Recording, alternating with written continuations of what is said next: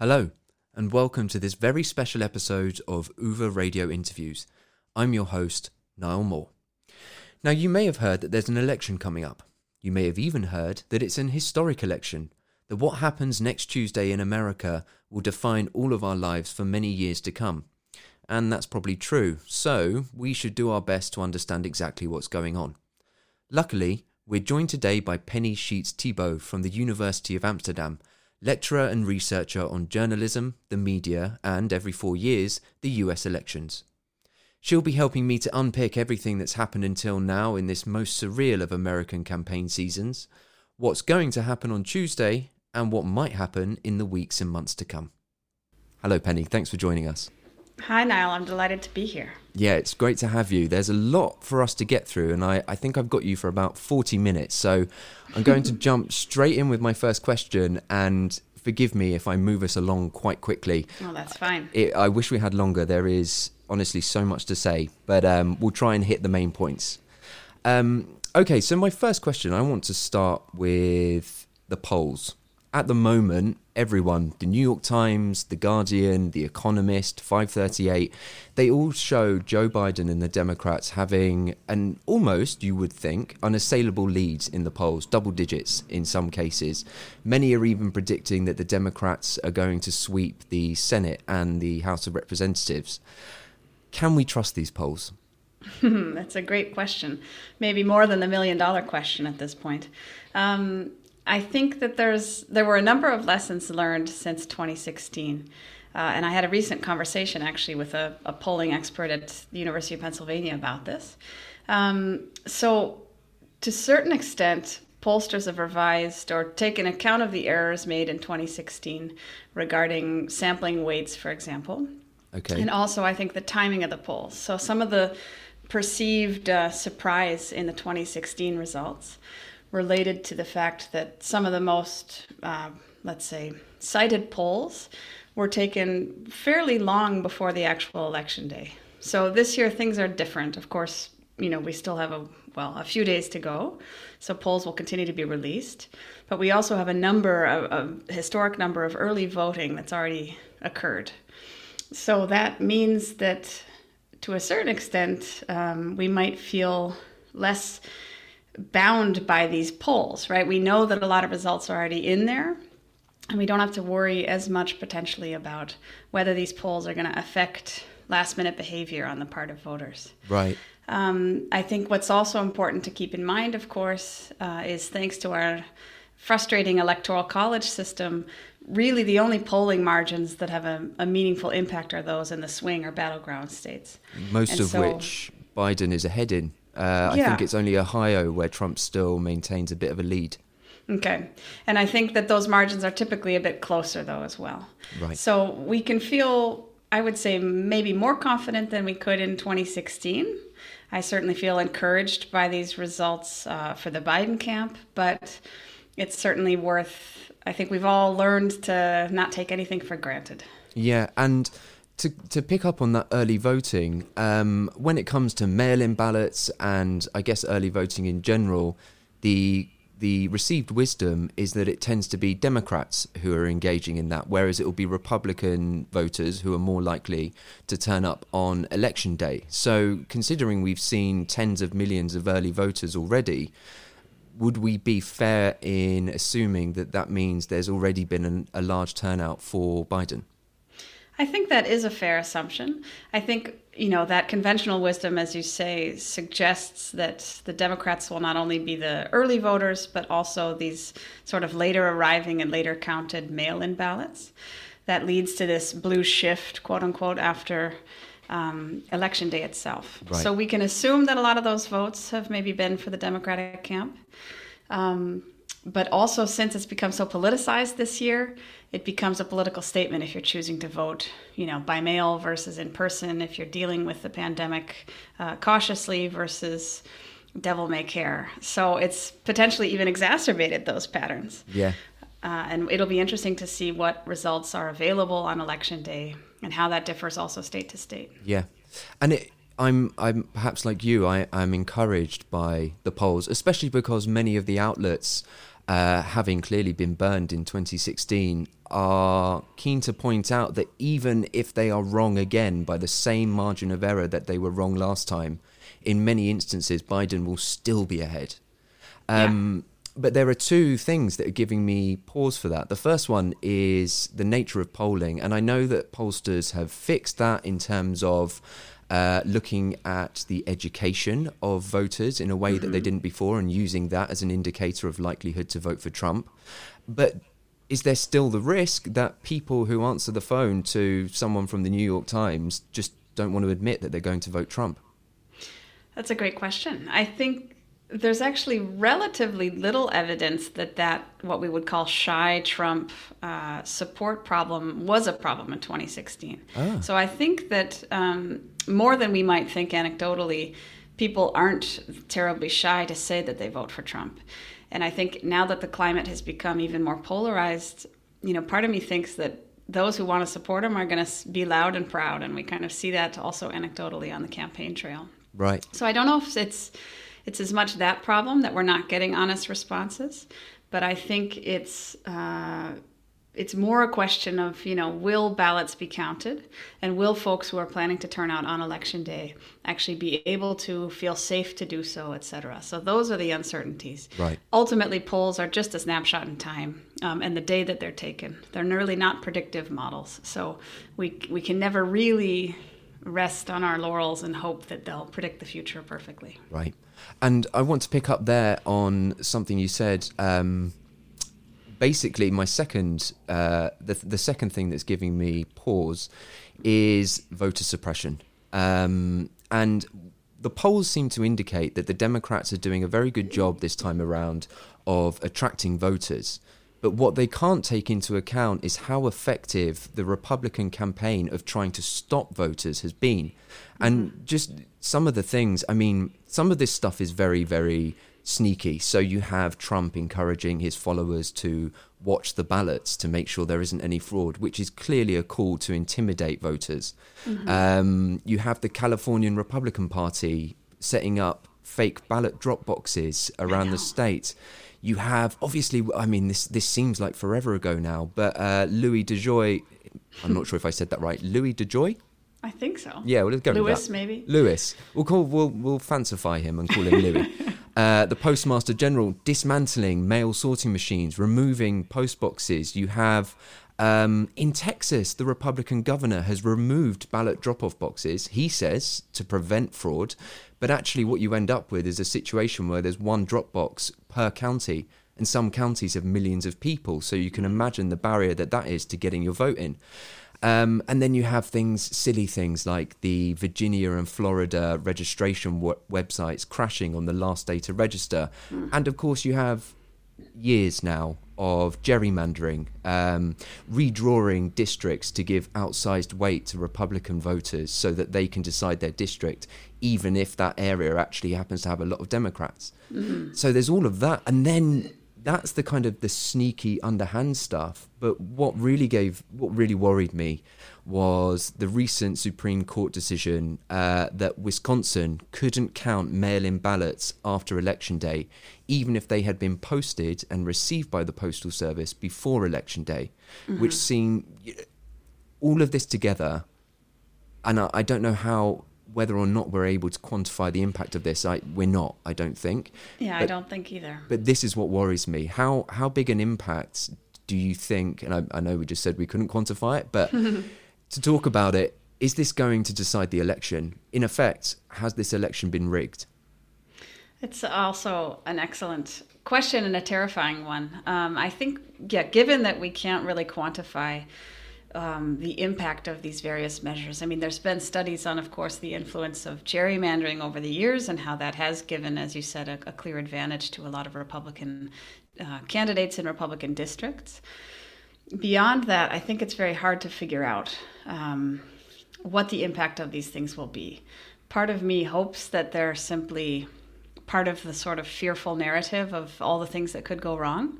But of course, the Supreme Court decisions in particular are very problematic if people assumed that they had some more time and they don't now. And then you add to that the potential pressure to drop off your ballot in a ballot box and the fact that maybe we can't trust those. So I think that, in addition to this unclear question of how much of an impact that might have on the vote totals, the clear impact that this is all having is also just fueling Trump's narrative that we can't trust this election. We can't trust the results no matter what they are. And based on the polling, if we did use it predictively, of course, we would assume that Biden would win. So all of these steps work to destabilize the entire process. And that is very much in Trump's favor, potentially. So for me, where I, get woken up at night and can't fall back asleep is thinking about essentially what that will look like on Election Day and in the days and weeks that follow. What's going to happen if that distrust is really taken to such a level that no one will accept the results? Right. And when it comes down to that, I would like to say if it comes down to that, but I think it's probably a when. The Supreme Court is going to come into play. Can you talk to us a little bit about what their role will be? We've already seen how in the run-up to the election, they've been making very important decisions that are already affecting voting. But what will their role be in the days afterwards? Well, this is also something, I think one of the reasons that we're all so fascinated and terrified by this is that it's difficult to pinpoint exactly where the last line of defense, so to say, is. So the Supreme Court can help, as they did in 2000, and I think probably other elections I'm less aware of. They can help adjudicate legal decisions about whether recounts should happen, whether certain ballots should be counted, et cetera, right? So legal contests that make their way all the way up through the courts can end up there. And the Supreme Court could rule, as they have helped now with these state rulings. And can I just ask there, you say in 2000, referring to Bush and Gore. Yeah. Can you just very briefly tell us what happened there and what role the Supreme Court played? Sure, I'll try, although I'm admittedly not an expert on how the court plays a role in these things, so I hope I don't misstate anything. But there were a number of voting problems, and in particular in Florida, the ballots were flawed. The voting machines literally had defects, so that the dimples or the chads made in these pieces of paper, that's the term for that. Yeah, hanging always, chad. Yeah, hanging chads. Yeah. They weren't entirely sufficiently depressed to be counted, but does that mean that the ballots should be considered invalid, or can they be recounted? So eventually this made its way up to the court, who eventually said, okay, now this... I think that they were ready to rule on the fact that the recount should eventually be stopped, but it's possible that around that same time Gore eventually conceded the race as well. So I'm not super clear on the timeline of that, but I know that the court has a role to play, and that's of course concerning now that we have this 6-3 sway towards the conservative side. Again, just not in and of itself is that problematic necessarily, because in principle these jurists are, very experienced and should be trustworthy legal professionals. But yes. Yeah. The climate in which we're operating now is such that we assume that their conservative leanings and their track records will make them favor the more voter suppression side of things rather than what I would call the Democratic side. And yet there is some encouraging news. I was reading this morning about decisions made regarding North Carolina and Pennsylvania, where the Supreme Court has allowed the extension of the absentee ballot deadline in both those states, which is extraordinary because it seems to run exactly counter to the spirit of the decision they made in Wisconsin when it comes to mail-in ballots, but is also interesting because in both of these decisions, or I hope I'm right in that, I know in at least one of these decisions, the new nominee to the Supreme Court, Amy Coney Barrett, did not have a say. She recused herself on the basis that she didn't know enough, she was too new, and that it wouldn't be appropriate for her to weigh in. So to your point about them still being professionals and perhaps still maintaining some integrity and respect for the height of the office that they now hold, perhaps they will make the right decision and not necessarily a political decision. Exactly. I like to believe that. It also helps me continue to believe in, the things that America stands for in my mind. But it's it goes, if nothing else, to attest to the nuances again of all these different state laws and particular state cases. So I think a lot of the headlines that oversimplify this, especially abroad, just assume the Supreme Court can strike down anything it wants. They'll cancel all the late ballots and the whole thing will be rigged. But it's not that simple. Right. And as you say, these differing verdicts reflect that complexity. And on the Supreme Court, a last word on this. I find it fascinating, and I hope that it's not inappropriate to talk about somebody's death in these terms as fascinating.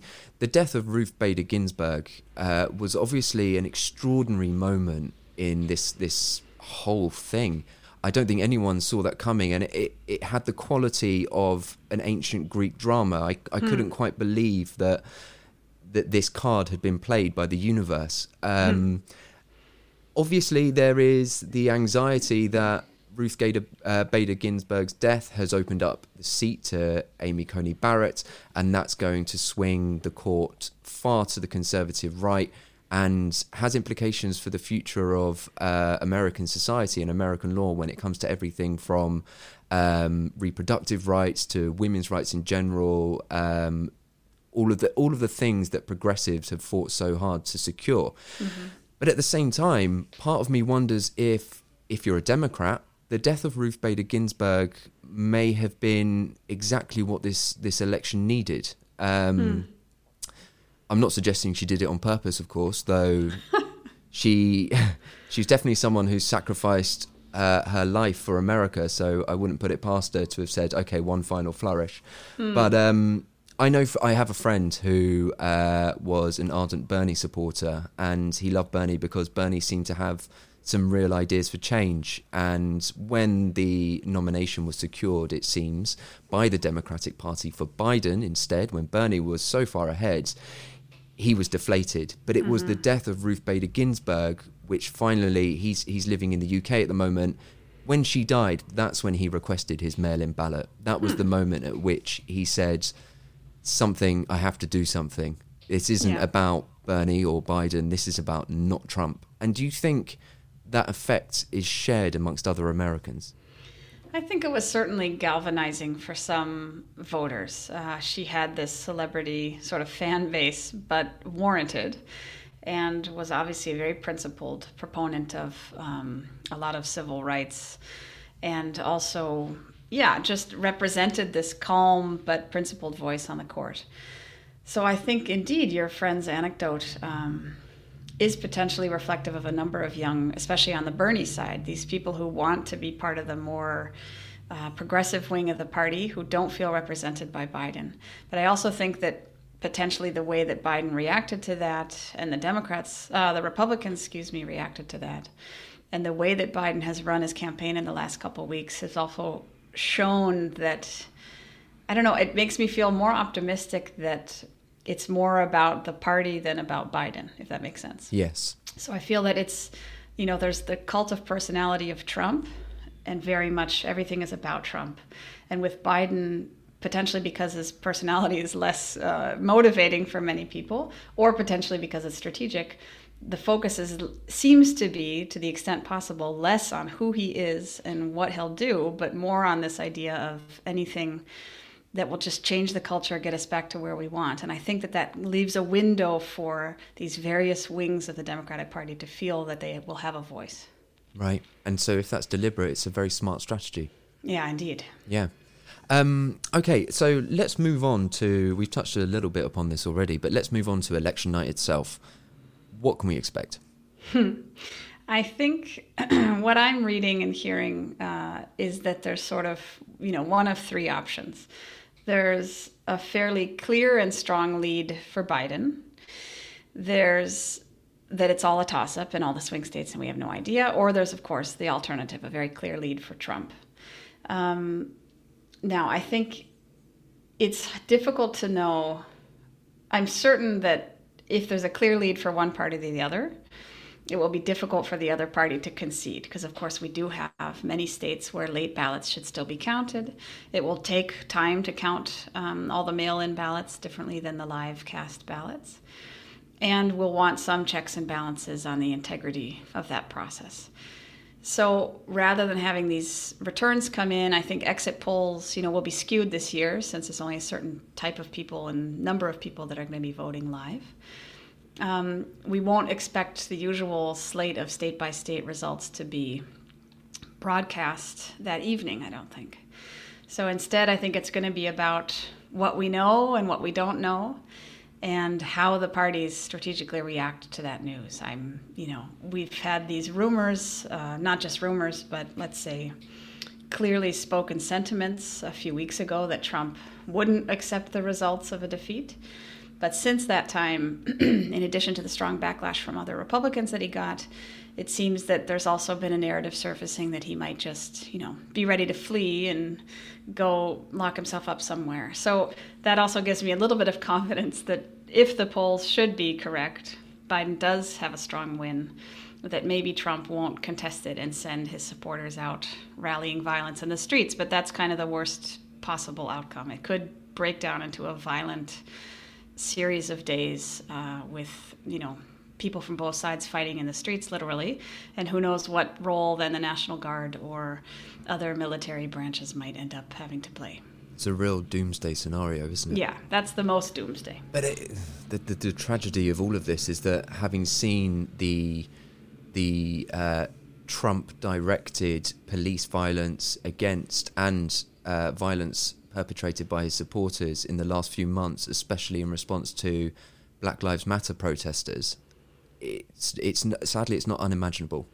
I know, but I think it's also clear that a lot of the violence that ends up, let's say the incidents that occurred in some of those conflicts, apart from when he used I think it was the National Guard to clear peaceful protesters to do his little, image stunt with the Bible at that church. Yeah. Held it upside down, like the Antichrist. I think that the violence isn't always in that case perpetrated by these military personnel. So it's, in theory, they should be there, right, to quell violence that's occurring between citizens. But yes, that's the key question too. So just as we don't know exactly where and at what level the Supreme Court may have to intervene for which kinds of cases in which states, we don't know exactly to whom the National Guard will feel that they need to answer. There's also, of course, state guards who are, I think, responsible to the governors of those states. So he can't act unilaterally and just, there are nuances that I use as an out to escape the doomsday scenario, essentially. But it might be naive. No, well, I think it's probably right. I think it's very easy for us as consumers of the news to buy into the oversimplified narratives that we read in the media, which do set things up as a for and against, the kind of the state versus the people. And as you say, that's not how it works when it comes to voting in the electoral system or when it comes to law enforcement. And there are many big, complex place, America. And I think we forget how big and how complex it is because it seems so red and blue when we read about it. Okay, so election night. So if it's unclear or if Trump is ahead on the day, then we can expect a battle. Because, obviously Biden isn't going to want to concede because he will imagine that the mail-in ballots that are being counted are going to swing things, I can't remember what the term you used, but swing it back to blue. Yeah. And obviously, if it's contested, it's contested, and why would either candidate give in? So really, what we've got to hope for is that Biden is ahead on the day. And if he's ahead on the day, and clearly ahead on the day, and we know that the votes that are still to be counted are probably going to inflate his lead, then perhaps we might have a situation where Trump gives in. Yeah, that's my hope. But still, there's rumors of Republican strategies to replace electors with faithless electors at the Electoral College level, to send their own slate of electors to Washington in December. There's still a number of crazy paths that we could pursue. But the best hope, is that Biden would have a strong lead and Trump would decide to chicken out, basically. Now, just I admittedly have a shallow understanding of how the Electoral College works. Like most people do. Like most people do, yeah, an arcane piece of law. But my understanding is that if a state votes red or blue, then a team of electors, is that right, who make up the Electoral College of that state, let's say Utah, the red team go to Washington and say, we vote for our candidate, Trump. How could that be corrupted by Republicans? It seems like a very simple dynamic. The votes are counted for that state. They're either blue or red, and so either the blue or red team goes to Washington. Yeah, well, in in 2 states it's actually done a little bit differently. It's done more based on congressional district, and then there's 2 statewide electors. So that's Nebraska and Maine, but those 2 couldn't alone swing the election. Okay. In some ways, I would think that that's better, right? Because it's district by district rather than the state total. But with gerrymandering in the background, that's increasingly problematic in terms of a method, I would say. At any rate, yeah, in principle, you'd think, okay, the state's popular vote total is for Biden, therefore we send our blue electors. But again, it gets back to this question of legitimacy and trust. So if Trump and his followers can sufficiently call into question, let's say, the legitimacy of those results in a state, and that state has a state legislature and or governor that's favorable to the Trump side of things, they might not accept the results and therefore say, okay, well, we're going to send our own independent slate of electors. So I actually just listened to this fascinating Radiolab episode playing out these war game scenarios with a whole bunch of very involved experts, essentially. And they were saying, if indeed there's evidence of sort of fraud or unrest in Michigan, for example, but Michigan allegedly goes red, it could still be down to the Democratic governor. I mean, this is oversimple, of course, so forgive me to election law experts. But when you have a conflict essentially between the results, there's a question of distrust or potential validity issues, and you have a partisan governor who's been, in this case, actually almost literally attacked by the right. Yeah. She could see the opportunity to send or to encourage her state to send its own slate of electors. So you could just have double electors essentially show up in Washington, and no one really knows exactly what happens then. Okay. Wow. So, yeah, in principle, these electors are bound by the state results, but just as you're not allowed to put out fake ballot boxes and steal ballots, people can break the law and deal with the consequences after. And it's not always a fixed law depending on the state, I think. It's extraordinary that something as consequential as an electoral system can be so open to the whims of one person. Yeah, it's absurd. And again, maybe, the complexities are such that it's just difficult to put one's finger on exactly where each of these things might break down, where the legal loopholes exist. But reading several high-profile, media reports lately makes one take pause and think, okay, there are a number of places where the system really could break down in a way that we've never seen before. Right. And this is a nice segue into one of the big questions that I have out of all of this, is that it seems anyone who's paid close attention to American elections and generally American politics for the last 10, 20 years will already have known about gerrymandering and the other tools of voter suppression. And they will already have had their doubts over the integrity of American democracy. But now this has been blown up, and it seems we're talking about it, other people are talking about it, it's in all the global media. There is no hiding from the fact that American democracy has these deep flaws. Has it been exposed once and for all, and will now something be done to reform the American democratic system? Wouldn't that be lovely? I do think that the exposure has potentially galvanized more folks to join this movement to change things. The problem is, of course, all the steps necessary to change something like the Electoral College or anything that is in some ways described by the parameters of the Constitution, especially when you have so-called originalists like Coney Barrett joining the Supreme Court. And just to explain that, an originalist is someone who believes the literal meaning of a constitution written 300 years ago, and isn't open to reinterpreting it for the modern world. Which, frankly, is absurd. I mean, I had a lot of respect for Scalia, who was one of the sort of proponents of this movement. But the fact that this is the way you would interpret it, and to say that, computers didn't exist then, so does that mean there should be absolutely no constitutional regulation of anything having to do with computers? In and of itself, that's a ridiculous argument, right? Yeah.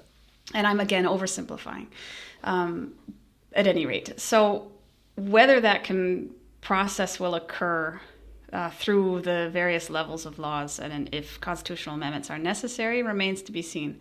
I'm hoping at a minimum that this might promote most states to join what's called the Interstate Vote Compact, which is a way to sort of supersede the Electoral College's problems and say that each state who signs on to this compact will give its electoral votes to the winner of the national popular vote. Right. So that's only a few states away from potentially being enacted. It doesn't require any constitutional amendments or anything.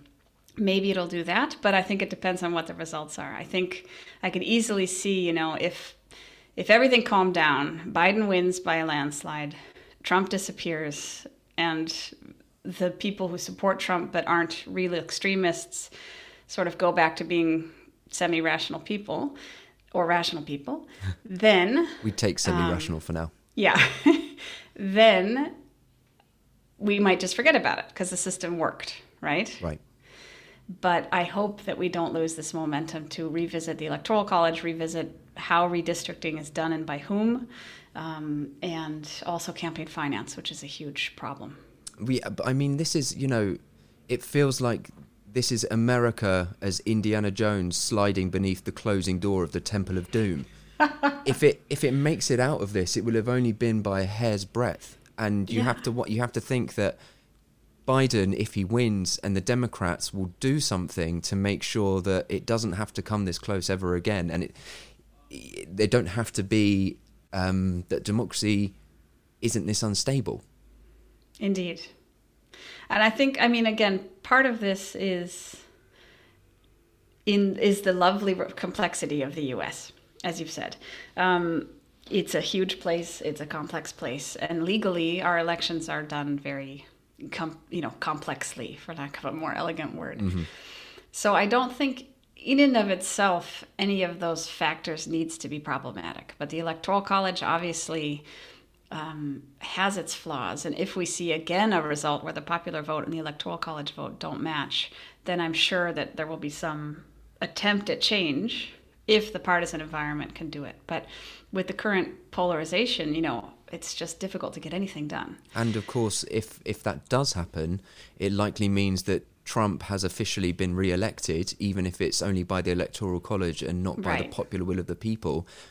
And he's not going to be open to reform because he's benefiting from the status quo. Exactly. And he has very clearly said, they want fewer votes. The more people that vote, the less likely he is to win. He's basically admitted, which is also rather distasteful. Yes. Absolutely, but there's no hiding from the facts. Democracy more generally, I know that we've spoken about the polarisation of America. It's a polarisation that I've witnessed in Britain at home as well. A lot of which has been, the blame for which has been laying at the door of places like Facebook and Twitter. It seemed to me that we should have learnt the lesson of how dangerous political messaging and hidden advertising, hyper-targeted advertising, and generally putting our democracy in the hands of social media algorithms. We saw the dangers of that with Brexit and with Trump the first time round. Have we learnt some of those lessons? I do think that, well, let's say I'm encouraged by the fact that at least Facebook and Twitter seem to be making some efforts toward banning certain types of content or regulating, and they certainly put badges now on everything, right? So to a certain extent, that is an improvement. It maybe doesn't go far enough, you could argue. But I also think, and I'm assuming there's empirical evidence for this, that people who want to receive and believe those kind of misinformed messages don't care if Facebook puts a badge on it saying, we question the validity of this, or you should go check this generic site, right? So the people who want to stay in their bubbles of kind of the conspiracy wing of either side, I think they'll do that no matter what. And so those steps that we take to regulate misinformation, to control some of the real micro-targeting of specific messages, those maybe, hopefully, will have an effect on the more moderate or potentially swing voters. Now, yeah, I'm always of mixed minds, or two minds, over the whole social media thing. I think it's wonderful that we can have connections across the world. Certainly now in times of COVID, we need that. Mm-hmm. But I also think that, it's not social media in and of itself that facilitates these trends, but there's also just societal changes in how we interact with others and what we tend to believe and who we tend to trust. And all of those are changing. And then you bring in social media and the algorithmic society, and those sort of exacerbate these trends to the extent that, we're just living in a very kind of isolated, tribalist society, unfortunately, and it's not clear in the current environment how to get back out of that. Yeah, I mean, the only hope really seems to be regulation.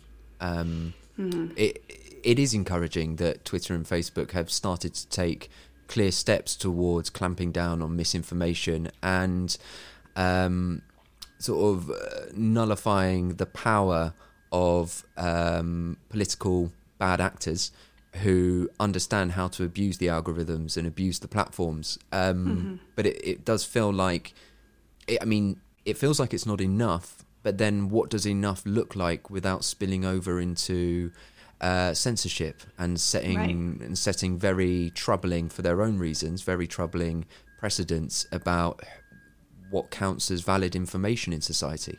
Yeah, I know. And I think part of me just wishes we didn't have social media at all. So we just, all of that, people always used to have extreme ideas. It was just way harder for them to contact each other and to organize. Right. So it's not that the fundamental landscape of human thought has changed, I don't think, but just these tools. And indeed, you can't necessarily regulate the tools in a way that's not going to raise a whole lot of hackles and raise a whole lot of, as you say, very problematic issues regarding freedom of speech and expression. Yeah. So I really don't know what the best solution is. I'm I'm hoping for kind of a societal shift back away from the social media phenomenon, as archaic as that may sound for me to say, but I think that we all now, and even in your generation, you've realized some of the negative impacts it can have on your private life and your well-being to spend so much time on social media. And I think we as a society broadly, as a human population, need to have that awakening and then realize that maybe this isn't the perfect thing that we thought it was. No, and I think there is, as you say, I think that is possible. And I think it's possible because many of us, and this election has been a flashpoint for this, but many of us have been feeling very anxious about this election.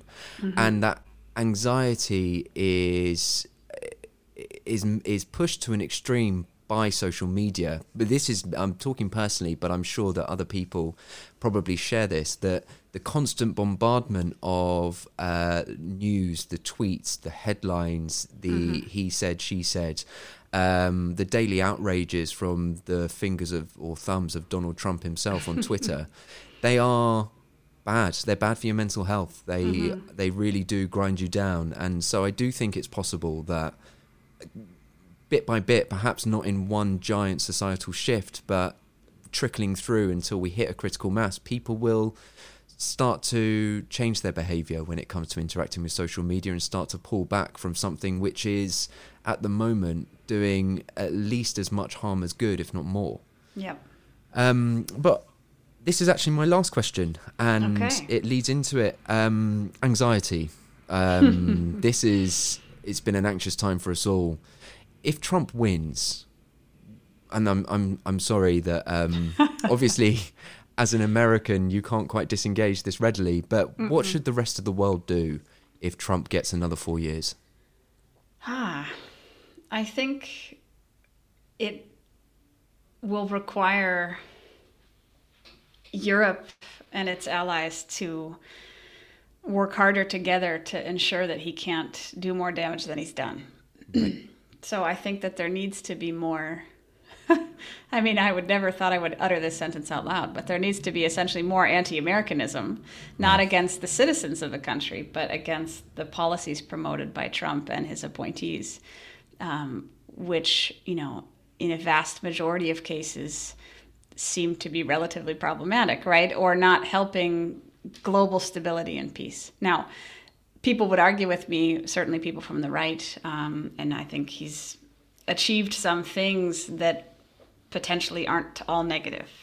It's difficult, of course, to make these generalizations, but I think that if Europe wants to survive as a European Union, it's going to have to work really hard to combat another 4 years of this very anti-European, anti-elite, anti-cooperation kind of right-wing populist moment that would be ushered in again, or continued, I should say, if Trump were to be reelected. But could it have, I mean, Brexit, throughout the rest of Europe, Brexit had a galvanising effect. It kind of, everybody saw how torrid a time that Britain was having in trying to leave the Union. And I think that was a prompt reminder that actually life's a bit better on the inside. Could another 4 years of Trump have a similarly galvanising effect amongst European leaders and amongst the remaining European countries, unfortunately without Britain, in sort of saying it's time to strengthen our union and to really come together as a bloc that can work more independently without the need for backup from America economically, militarily, in terms of security and all that stuff? Yeah, I would think so. I think that would have been the case certainly had COVID not happened. But now COVID is causing so many problems, devastating problems worldwide, and including in the EU, not only economically, of course, but in terms of how now we're all just reduced again to our national restrictions and national death counts and infection rates, that I think that it's difficult to imagine that sort of rallying cry until this is under control. Right. But yeah, I do think, it's possible that it would galvanize that pushback against this tribalism that we see. And on an individual level, can I stop watching American news if Trump gets back in? I think, why not? I mean, do you need to? Yeah. I think that what we need to learn about the States makes it into international news outlets in terms of what policies might affect your life here as an Englishman living in Amsterdam. But I think that, it'll be a pity to see what else suffers on the American side if Trump is reelected, right? Is there going to be some kind of meaningful boycott on American goods or American cultural goods? I just hope, just as I think in good education are taught to do, you divorce the leader of a country from all your assumptions about every single individual citizen of that country. So we'll go back to most Americans pretending we're Canadians when we're abroad and see where we go from there. But I mean, eventually he'll have to get out of office. So eventually things, I hope, will get better if we can address the climate. things always change. Of course, yes, we do need to, shouldn't forget about climate change. That's still there. Oops. Good. Well, I wasn't expecting to end on quite such a reminder of our collective doom.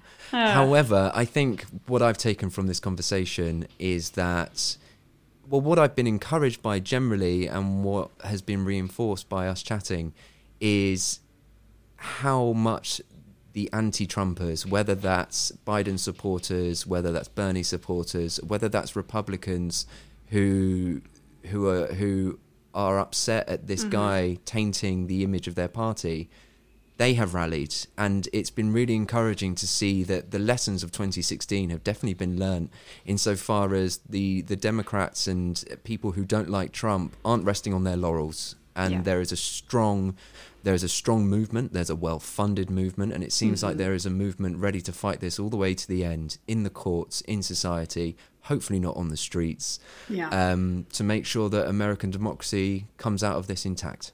Absolutely. And I do think, I will say, just for the final record here, that I am feeling more optimistic today than I was, let's say, 2-3 weeks ago. Great. So let's hope that continues and we have a positive result in the coming weeks, I'll say. Let's hope so. Penny, thank you so much for joining us. I really appreciate your time. Thank you. It was a pleasure. And listeners will be back, I'm sure, next week in the wake of the election to discuss the results, whichever way they go. And we'll see you then. Thank you.